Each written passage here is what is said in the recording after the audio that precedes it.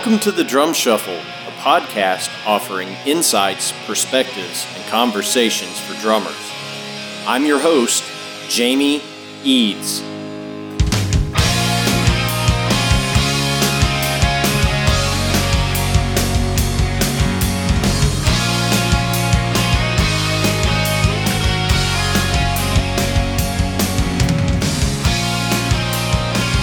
Hey, how's it going out there, everybody? Welcome to the Drum Shuffle. Jamie Eads joining you as I do each and every week.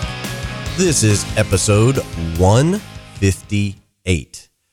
I hope everybody's having a great week out there. We're coming up on Labor Day weekend, the unofficial end of summer. We're getting geared up over here at the Drum Shuffle, doing lots of interviews. We got a lot of great stuff coming up. So thanks for tuning in. I can't thank you enough for that. We have a fantastic episode for you this week. I am going to be joined by amazing drummer and educator Tina Raymond right after this message from our sponsor, Los Cabos Drumsticks. The best kept secret for drummers is finally out. Los Cabos Drumsticks may look like the sticks you grew up with, but these are not your father's drumsticks. Los Cabos Drumsticks is Canada's #1 drumstick brand, and they are coming to a retailer near you. With operations in over 28 countries worldwide, thousands of drummers have already discovered the Los Cabos difference. Using FSC certified wood from Canada and the US, Los Cabos make the finest quality drumsticks, percussion tools, and accessories on the market. The best news, Los Cabos Drumsticks offers you a ton of choice. They have 22 individual drumstick models and 14 percussion tools, many of which are available in 3 different wood types: maple, white hickory, and red hickory. Red hickory comes from the center or heart of the hickory tree and has been independently proven to be both stronger and more elastic than white hickory without adding a lot of weight. While most drumstick manufacturers have shunned red hickory, Los Cabos Drumsticks has embraced it, becoming the only established stick brand in the world to offer a full line of red hickory drumsticks. To learn more about Los Cabos Drumsticks, visit them online at loscabosdrumsticks.com, follow them on Facebook, Twitter, or Instagram, and don't forget to ask for Los Cabos Drumsticks at your favorite retailer. Dare to be different. Join the Red Hickory Revolution with Los Cabos Drumsticks. All right, guys and girls, as I mentioned, we have a great episode today. We're going to be joined by just a fantastic jazz drummer and educator, Tina Raymond, here in just a moment. I did not know Tina before this interview, so I learned a lot in this, but Tina is just doing some fantastic work out at Cal State Northridge, directing that program, and she has just a banging new jazz record coming out on October 8th called Divinations.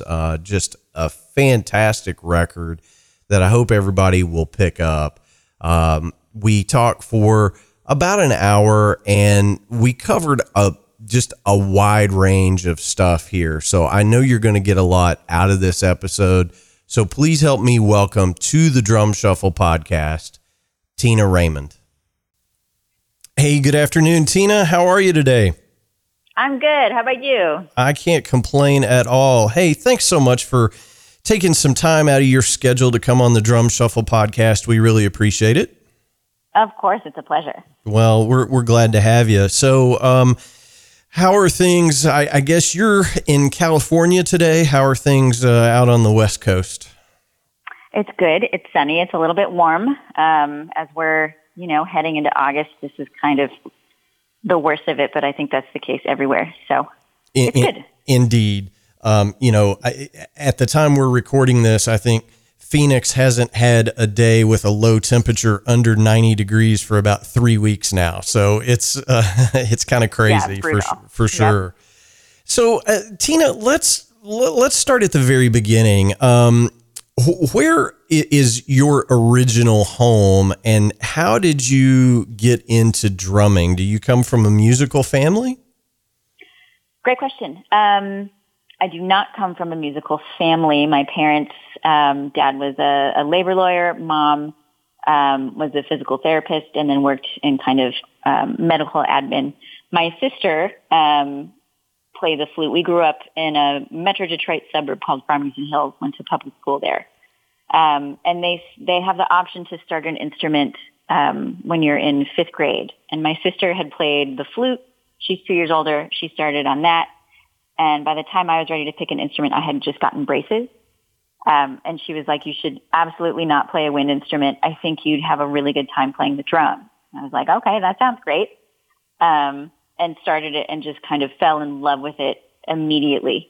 So that's how that started. That's awesome. So really it's you're a product of the public school, band system, essentially. That's awesome. Yep. 100%. That's fantastic.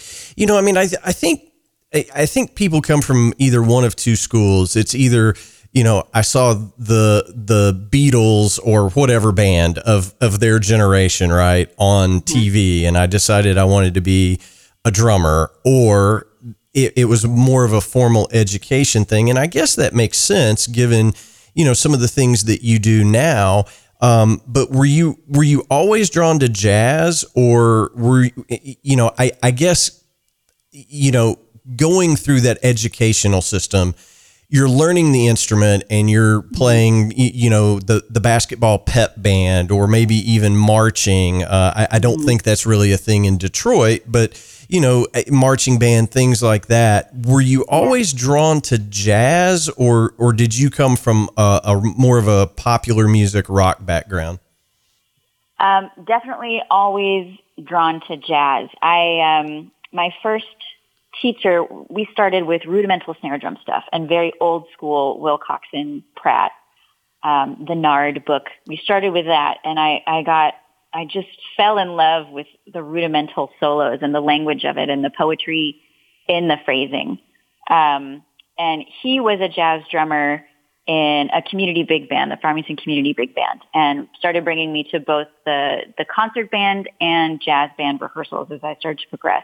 So my first opportunity playing drum set with a band was in this group of music teachers from the area and retirees who put together this big band. They'd rehearse once a week, and then they'd play dance band concerts for retirement homes. My first gig was a Valentine's Day dinner dance at Glen Oaks Country Club for retirees.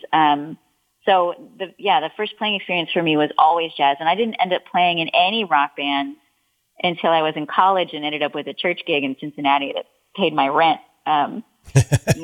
You too, huh? Yeah.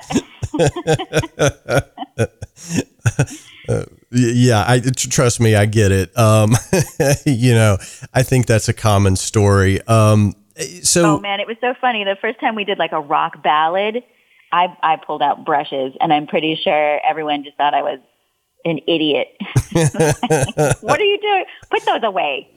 Well, I mean, and I'm not taking anything away, because some of the most, choppy drummers, I mean, some of the guys that just have blazing chops come from kind of that worship and gospel background, Yeah. But kind of the inside joke is, if you know the arrangement to one worship song, you know the arrangement to all of the worship songs, right? I mean, Totally. So, you've got definitely kind of the standard arrangement on those. But well, you mentioned Cincinnati, and I'll focus on that for just a little bit because it's so close to me geographically. Yeah. I'm in north central Kentucky, so Cincinnati's like 45 minutes up the road from me. I know you studied there. Did you kind of get involved? I know there's a great jazz scene in Cincinnati. Were you out gigging in some of those situations while you were in college? Absolutely.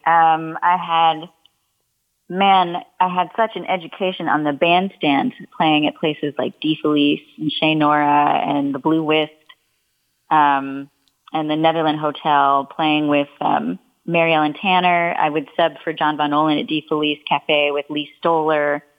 Played a bit with, my teachers out there, Phil DeGreg, Rick Van Mater. Played in Pat Kelly's psychoacoustic orchestra. That was always really fun. Cincinnati has such a great collection of really great players who embrace the student community there. That was such a great, I don't know if I had ended up in a bigger city, if I would have had the opportunity to learn standards the way that I did in that city, playing, like a 5-hour gig that's 4 sets that are just standards on the weekends regularly was such a great opportunity. Yeah, for sure. I mean, and, I think so many of us either, cut our teeth in the bars or, wedding bands or whatever the case may be, but having that opportunity, like you said, the bandstand education, it really gives you a vocabulary to build on, as you further your career. So after college, when you finished in Cincinnati, when did you decide to move out to California? Was that just kind of I'm going to go where the music is, or was it another educational opportunity? Kind of walk me through that. Yeah. So let me back up for a second. In Cincinnati, I did a double performance degree in classical percussion and jazz studies because overachiever. Hello. By the time I was done with my undergrad, was ready to put down the classical degree. I felt like I understood what that path could take, or maybe I just wasn't as interested in that anymore. I don't know. But I was being pulled into studying jazz. And at my time in Cincinnati, I got to work with a drum teacher, John Von Olen, who's Cincinnati legend, played with Dan Kenton, Winnie Herman, also is known for teaching Jeff Hamilton. And so I connected with Jeff through John, and by the time I was ready to graduate, I knew I wanted to leave Cincinnati. I was ready to kind of move somewhere that was a little bit bigger, that had more opportunities and more people and just more. And so I was looking at New York and LA, and I was pretty sure I wanted to end up in LA and that I wanted to continue to study with Jeff. I think that his sonic palette and what he does, he's the absolute best at. He's such an interesting performer in that he plays exactly who he is. All the humor, all the wit, all the thinking ahead, like it's all in there. It's just amazing. But anyway, he doesn't teach at a university in Los Angeles. And so I knew my parents weren't going to necessarily support me moving somewhere unless I was going to school, between a lawyer and a medical professional, basically. Like, school is very important, and school is very important in my upbringing. So I reached out to Jeff and I asked, where can I study in Los Angeles and who can I study with and still be able to take lessons with you? Because I'm sure you've experienced this sometimes. If you're trying to take lessons with multiple people and they have conflicting philosophies and viewpoints, it makes the process of practicing and figuring out what to work on really difficult, because you're trying to please one teacher and you're trying to please another teacher and they're going in opposite directions. Yeah, it's real hard. Totally. It was like, I experienced that when I was taking like marching percussion lessons with downstrokes and then orchestral snare drum lessons with like draw the sound out of the instrument. I was like, I can't do both. But anyway, Jeff said, the only person you can study with in Los Angeles and still study with me, and the only place you can go, is Cal Arts with Joe LaBarbera. So I went and applied there and went and sat in on some classes to kind of check it out. And Cal Arts is this artistic utopia about 30 minutes north of downtown LA in the mountains in an area called Valencia, which is now very suburban. But when the school was originally built, it was like very rural, just the school and like a little cowboy town. But now it's kind of built up. But, the classrooms there's these big picture windows in one of the main jazz rooms that just overlook the mountains. And coming from Cincinnati, where all of the percussion and all of the jazz practice rooms and rehearsal rooms are in the basement where there are 0 windows, it was just like, wow, look at all this light. And I sat in on Charlie Hayden's class that was called The Spirituality of Improvisation and heard him talk about, playing with Ornette and showing up at Ornette's apartment for the first time. And then I sat in on David Reutenstein's transcription class, which I was like, okay, these kids are going to come in and like talk about all the Charlie Parker they're learning. And this woman came in and she had transcribed Joni Mitchell, All I Want. That was like her, it was just like, what is this place? And then I went down to the African drum room, and it was just so vibrant in a way that I hadn't been accustomed to in Cincinnati. Cincinnati is an incredibly structured program. I got so much out of it, but then to partner that with this, artistic community where it's like, you don't have to sit in a desk. You can sit on the floor. You can bring your dog to class. You want to have a beer in class? Go ahead. It was just such a different vibe that was so refreshing after being in such structure. Yeah, for sure. So that's, I mean, I guess coming from a structured program, I'm curious, coming from such a structured, program at Cincinnati to going to a little bit more of an eclectic, maybe, I'm going to use the wrong term here, but maybe a little bit more, liberal or hippie-fied, kind of learning experience. Was it hard for you to shift gears and kind of, I guess, engage the other side of your brain, or did it just feel like a natural progression, in your playing?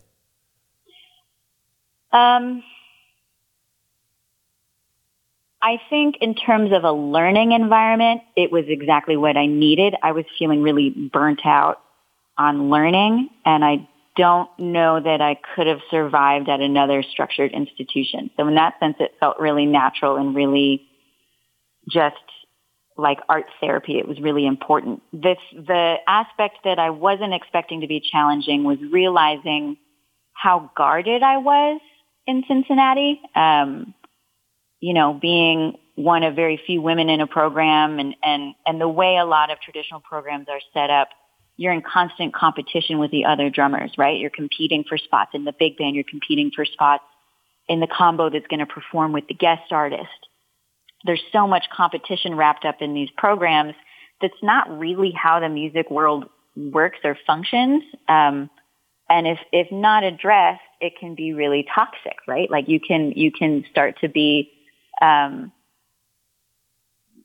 not friendly, like with your peers. And what was so beautiful about Cal Arts was like, they didn't do that kind of auditioning process. They just put you where they thought you were going to really thrive. And so without that kind of competitive environment, you were able to really hear and appreciate everybody's differences and strengths. But there was this one moment in an African drumming lesson where the tradition up there is that people can sit in on other people's lessons, right? And I was just coming from Cincinnati, and I had my elbows out, and I was going to protect what was mine. And, it was my lesson, and the teacher was showing me something, and this other kid was practicing it. And I was like, do you mind? I got like really kind of angry that he was learning what I was supposed to be learning in my lesson. And it was just so, now that I have perspective on it, it was so ridiculous, but I understand it because I was coming from this place of just being so guarded.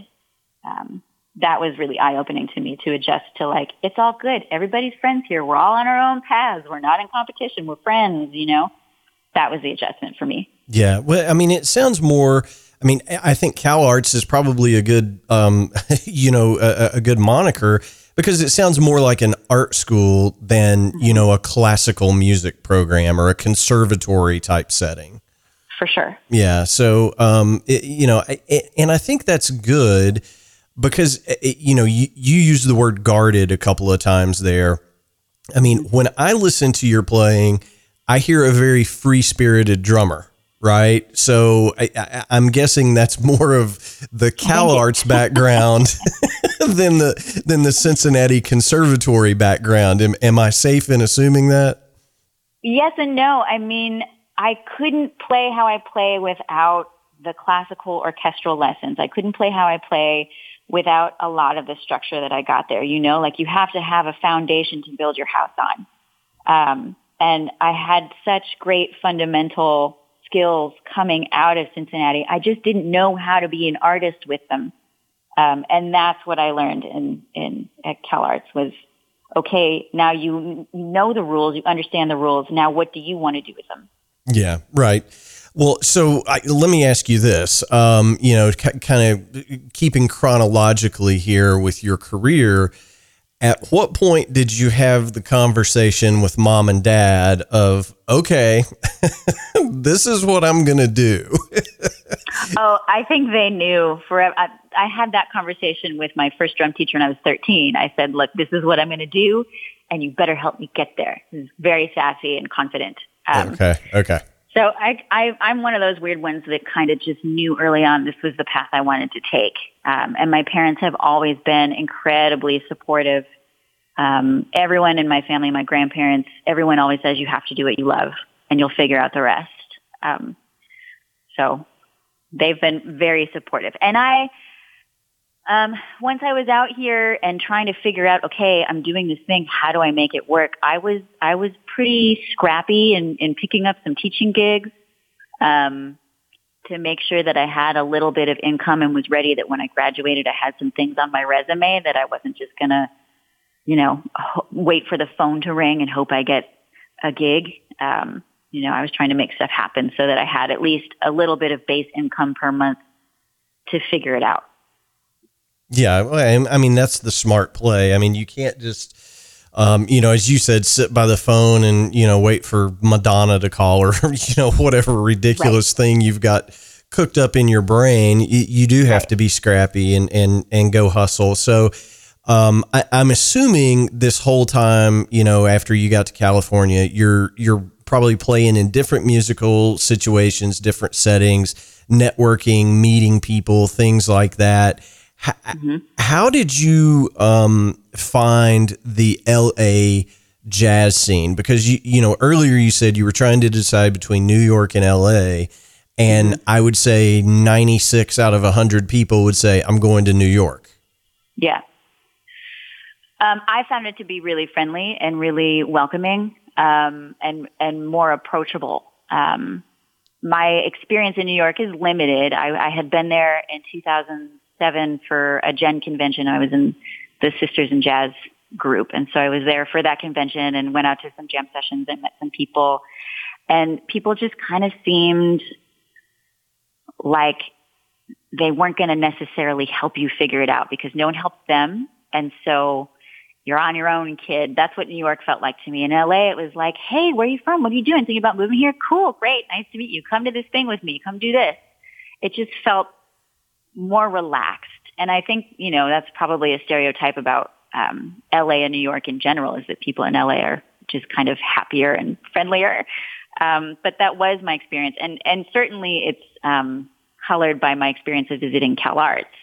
But I remember someone told me that I needed to go down to Hermosa Beach to Okie Dokie Sushi and get a California roll and sit on the beach. And if that seemed like something I wanted to do, that I should move to LA. And I did that. And I was like, yeah, I could do this. This is great. Yeah, well, they didn't tell you to drive from LA to Anaheim at 5 p.m. No, they didn't. You're right. That was another element of it. You might have changed your mind. Right.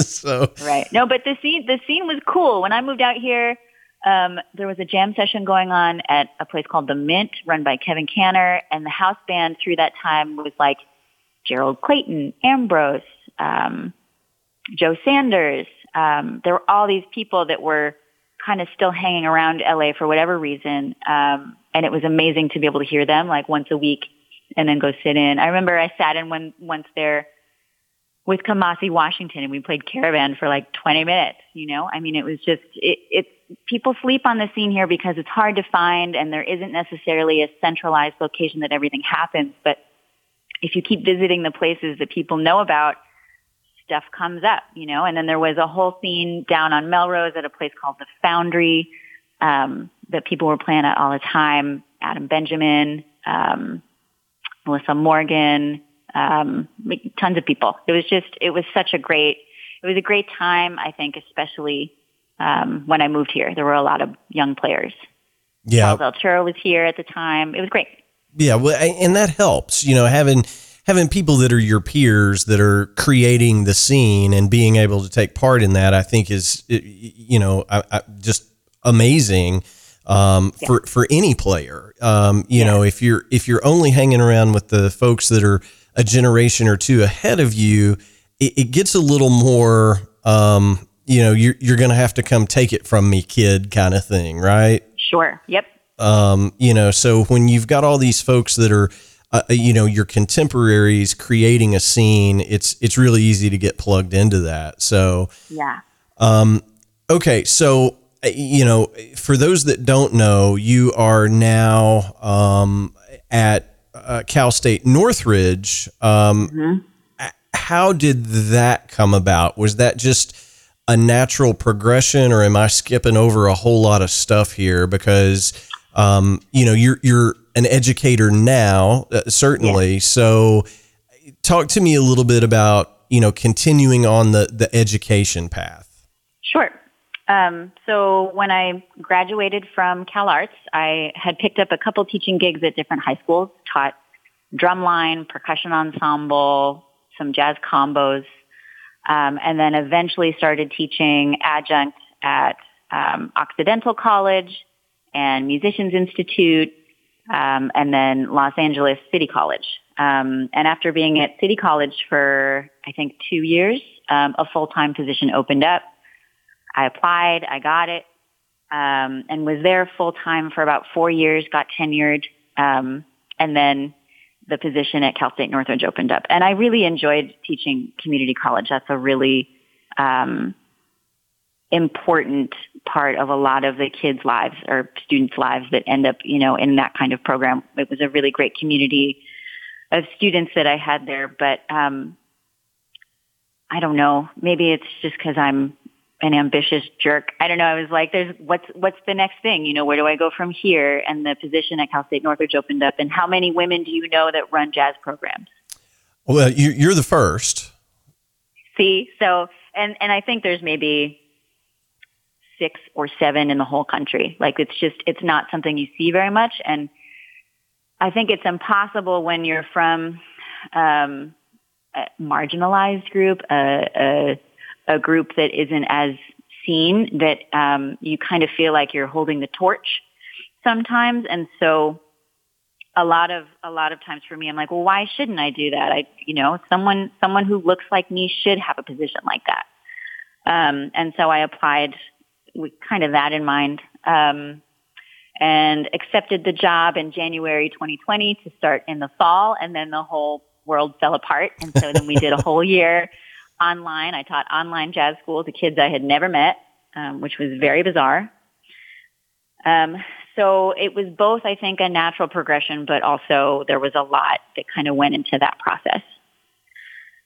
Yeah. I mean, you know, I have a daughter who's getting ready to start college, and she went away for high school to a ballet conservatory. And amazing. It really is. 2020 was her freshman year of high school, you know, down in North Carolina at this, you know, art school for ballet. Yeah, so she goes fall semester, spring semester. They're like, okay, kids, go home. How do you teach ballet virtually? Online. Yeah. I mean, you know, so it's pretty, you know, those challenges are, and I don't want to turn this into a pandemic conversation, certainly. Totally. But, you know, how hard that must be, you know, coming in, taking over this program, and the first card you're dealt is, oh, and by the way, you can't see any of your students. Right. I mean, I can only imagine. It was for sure the hardest year of my life. But I'm better for it. I'm tougher for it. And in a weird way, it worked to my benefit because I think everybody felt bad for me.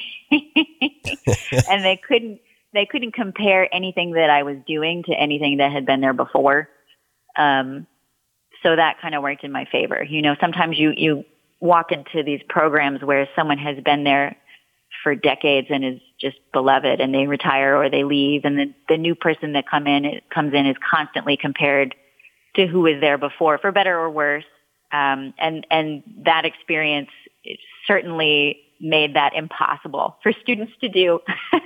Yeah. I mean, I can, Again, I can only imagine, how difficult that must have been. But it sounds like you're kind of getting your sea legs under you now, a couple years in. Now. Yeah, it's a man. I think and a lot of teachers in LA are products of the CalArts scene, and there's a few faculty at CSUN that went through CalArts as well, and we all kind of get it. And our whole approach to this Cal State program is how close can we get to a CalArts vibe with maintaining some structure. And I think it really is kind of the perfect balance of structure and freedom.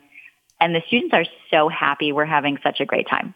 That's awesome. And I am not a product, as a drummer, I am not a product of higher education. Right. Mm-hmm. You talked about having a good, vocabulary. My vocabulary was basically Led Zeppelin, the Stones, and, Motley Crue or whatever. Right. So yeah, I have a hard time and referring back to my daughter, how do you judge a ballet student or a jazz student, or are you, I just think that the arts are subjective in every facet, right? It's so hard to say, oh, Tina, you did great. You get an A in my class. Mm-hmm. Jamie, you weren't as good as Tina, so you're going to get a B. I just, it's very difficult because, what in the world would somebody have done with Chick Corea in a jazz program in the 60s, right? Totally. Or if Frank Zappa showed up, how do you grade something like that? Because it's otherworldly, right? Right. Yep. So, I agree. But I think if you're taking these young artists that maybe haven't quite figured out what their voice is yet, mm-hmm. and you're teaching them, hey, this is what your predecessors did in this line mm-hmm. of work or in this genre. Mm-hmm. Now you take the flag and run. If that's the educational content, then I'm totally down with that. But if it's if you can't play this Art Blakey solo from whatever record, I just why bother? I guess is the question. Yeah, I 100% agree with you. I think my whole philosophy with jazz is you learn the rules so that you learn how to break them, and how to break them with integrity. And it is really funny teaching jazz musicians in a state school system where there's a lot of red tape, there's a lot of GEs, and they got to go through these protocol things, and inevitably the jazz students are always trying to jump the system. They're trying of course. And it's of course you are. You're a jazz musician. You're creative. You're trying to find a creative process within the structure you're presented because that's what we do. And it makes me laugh every time that happens. Yeah, I mean, I just, and that's kind of my whole point. It's these are going to be people that are not going to fit into a class syllabus ever. Yeah. Right. Yeah. So, that's interesting. And, I read, and I don't have it right in front of me, so I apologize, but I did read in your bio line that you are the president-elect of correct me here, but the Jazz Society of Southern California, or what exactly is that? California Alliance for Jazz. Okay, awesome. Yeah. This is a program that helps organize the all-state jazz band for a convention that's held every year called CASMIC, which I'm probably going to get the acronym wrong. It's California Association of School Music Educator Convention. I think that's right. If it's not that, it's close. Okay.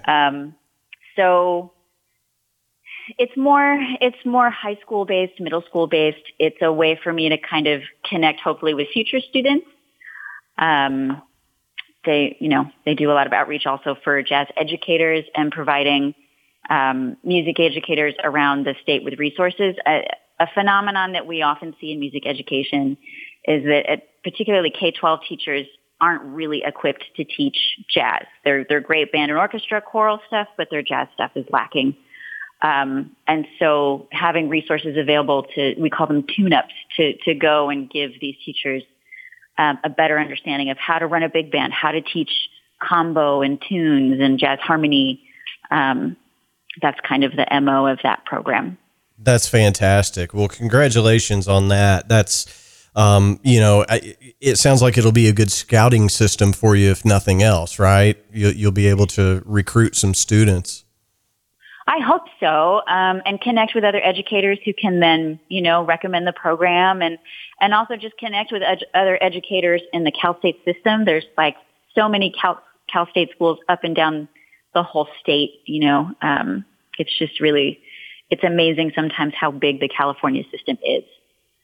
Oh no, I totally get it. It's a big state, and so I totally understand. But that's amazing. Okay, so let's I want to be respectful of your time, but let's transition a little bit to some of your professional playing. Now, I know you have a new release that's coming out September 22nd.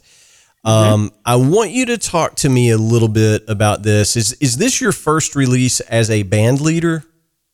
No, this is my second. Okay. All right. So I apologize for not picking up on that, but all good. I did listen to it over the weekend, and it's great. First of all, let me just say that. Thank you. Glad you liked it. Oh yeah, it's fantastic. It's a great listen. I want to understand a little bit about the concept behind the album. I think I have a pretty good idea, but I was a little bit shocked at the complexity of these compositions. It seems a little progressive to me, because like the opening track is almost 7 minutes long. And I was like, oh, wow, this is going in a direction I didn't expect. So talk to me a little bit about, how the album concept came together. Sure. So last summer, coming out of COVID, people are getting together and making music again. And the two musicians who are on the record, Andrew Renfro and Carl McComas Reichel, they live within 10 minutes of where I live, which in LA, you're best friends and your neighbors. And so we started getting together regularly just to play and have a nice time. And one day when they were over, I was like, let's do something creative and weird. Let's pull tarot cards out of this deck and look at the cards and look at what they say and improvise based off of that. And so we did that with a couple different cards, and I was like, this is a really fun, whimsical, creative process. I want to write some music with this in mind. I think too, as a drummer trying to put together a record or a concept, it's hard to feel like you're actually going to connect with the listener because you're not playing the melody, you're not playing the harmony. So much of what you're actually writing, you don't end up playing. So for me, having a really strong concept behind all that information is how I feel like I can actually put an intention into the music. And so I had a few different tarot decks and was just pulling different cards and reading different descriptions, and then wrote songs based off of those sort of core words and images that were on the cards. Gotcha. Well, and when I was looking at the track titles, I was like, this sounds a lot like a tarot deck, but I'm not, but I'm not sure, because that's just not, something that's in my periphery all the time. But the album is called Divinations. And again, it's coming out September 22nd. Talk to me a little bit about the recording process. It's going to be released. Is it Amani Records? Is that the imprint? Okay. Talk to me a little bit about the recording process. Most, jazz trios or jazz quartets, they get very well rehearsed. They go into the studio and they cut everything in a day. Was that kind of your experience as well? Yeah, we did 3 performances in advance of the recording date and then went in and did the recording in one day. Okay. Was it recorded, I'm assuming, someplace in LA at one of the studios there? Yep, in Glendale at a place called Tritone Studios with an engineer at Tally Sherwood. Okay. Who I've done a couple records with him. My first record wasn't there, but I've done a couple records with a Polish pianist, Kuba Stankiewicz there. I know I've recorded other projects there, but he's great. And he's just a really cool human being to be around for a whole day, which is what you want in an engineer. So it was a really fun process. Well, and sonically, the record sounds really good. My big complaint with a lot of the modern jazz records is they're really trying to get this vintage sound, right? Mm-hmm. And it feels a little contrived to me, or it sounds contrived to me sometimes. This is, it doesn't sound like there was a whole lot of EQ cutting going on. I mean, your drums sound great. I kept making him bump them louder. I was like, everything needs to be louder. It felt more like a rock and roll record to me, especially like the third track is like, this is not a jazz record. It's kind of rock in this moment. You took the words right out of my mouth. I understand you, if you're a jazz trio, why not go in and try to make it sound like Kind of Blue or whatever the case may be? I get that. Yeah. But if that's not what you're doing, just let it be organic. And this is a very organic sounding record. And it does sound a lot like a rock record, but in a jazz setting. And I'm a rock guy, so I loved it. Cool. I'm glad to hear that. Yeah, for sure. So, and I know that you have some tour dates around this starting in early October. What are your hopes? I mean, obviously you're a full-time educator, you're running, a jazz studies program at a state university. So you can't really leave for Europe for 6 weeks. I get that. But, right. Are you going to continue releasing albums as a leader? Are you going to continue, playing in various situations? I guess, what is the long-term goal for Tina Raymond? Yeah. I mean, if I'm not out there playing and creating, what do I have to teach my students? That's one side of it. I think it's absolutely necessary that I continue to engage with the professional community so that I can actually teach my students how to do this thing professionally so that they're not just like, oh, well, Tina was an educator, so I guess I'll do that. If they want to play, that I have an understanding of how that works.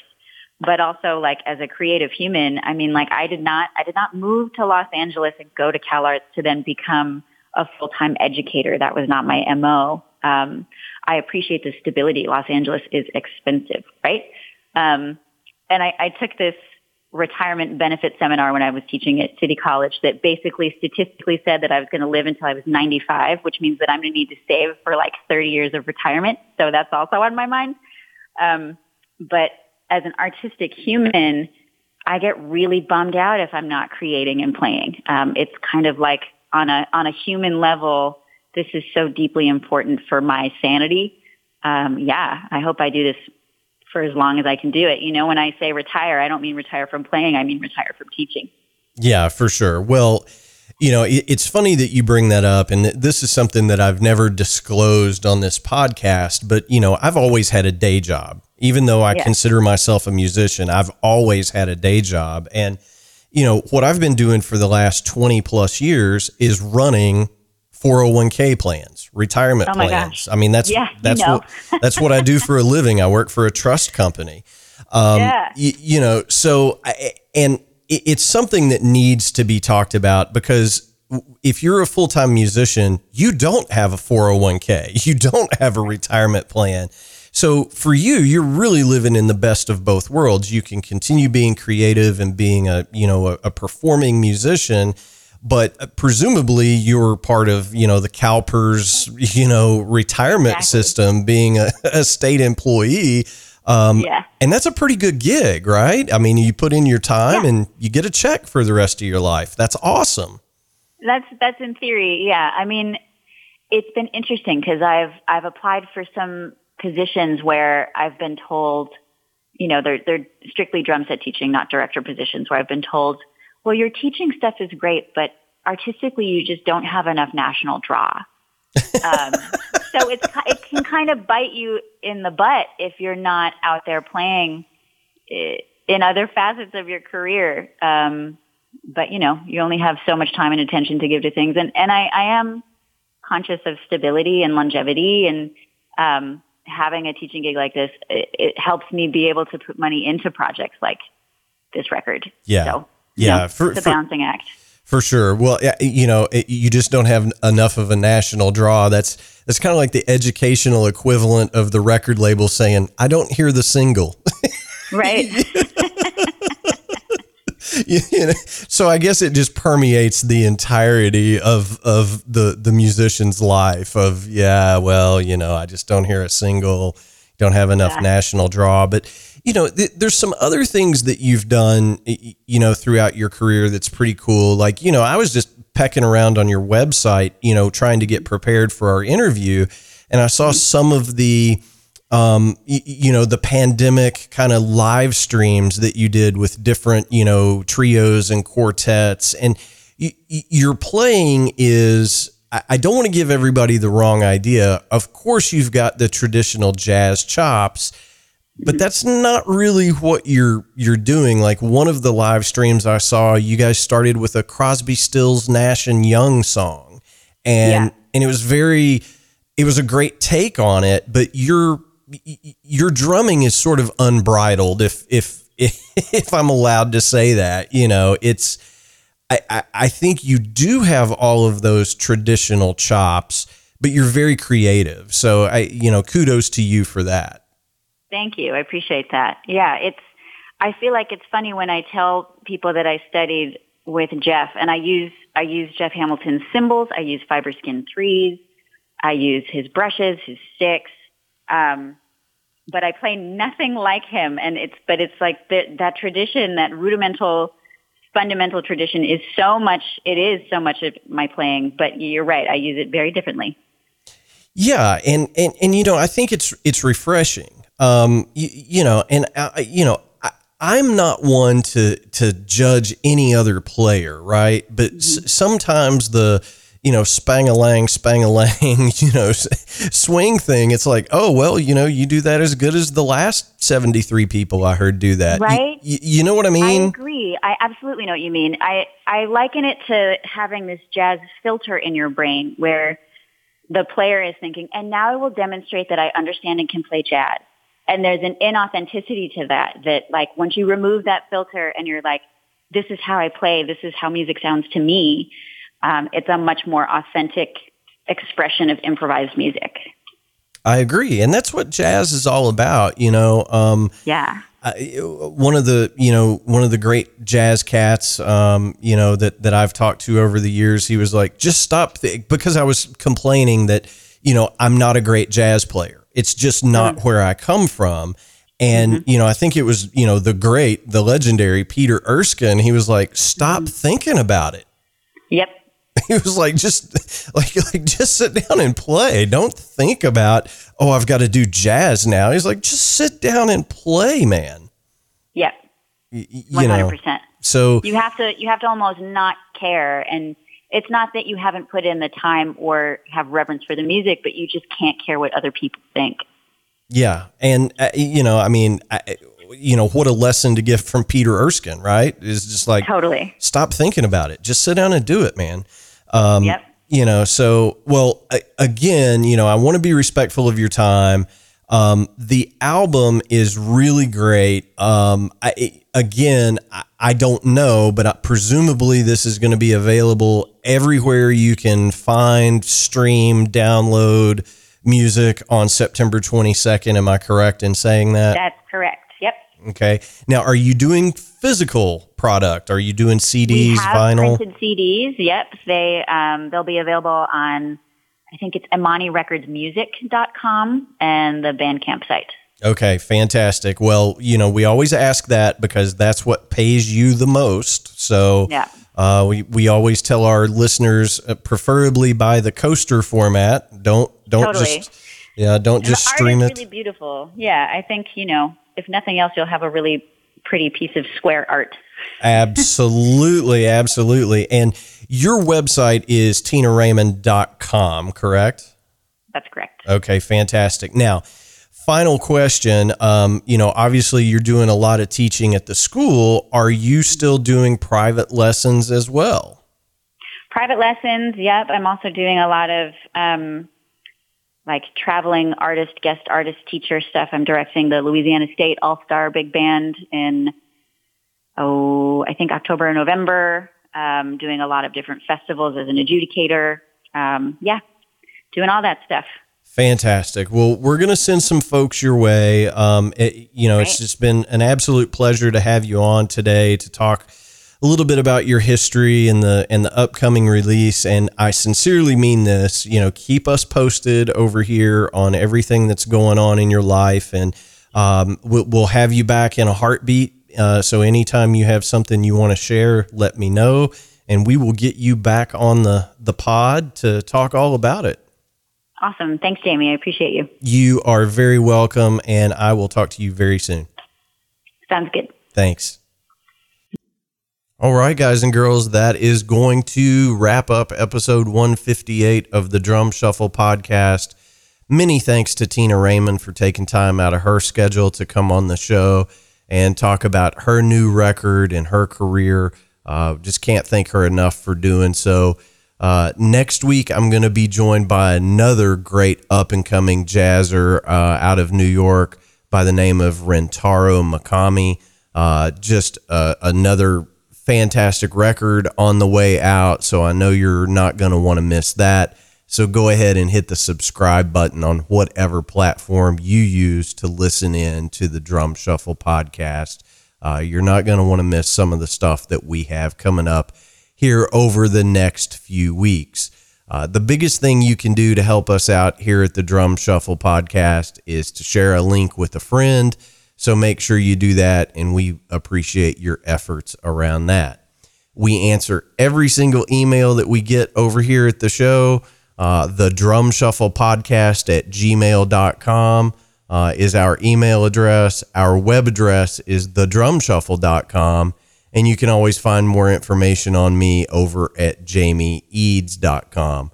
What you're not going to find over there is when my voice is going to get back to normal. I do apologize for that, but I've been fighting the funk for a couple of weeks now. So any thoughts and prayers, any envelopes of those you have laying around, you can send them my way, and I'll be glad to receive them. But I am on the mend.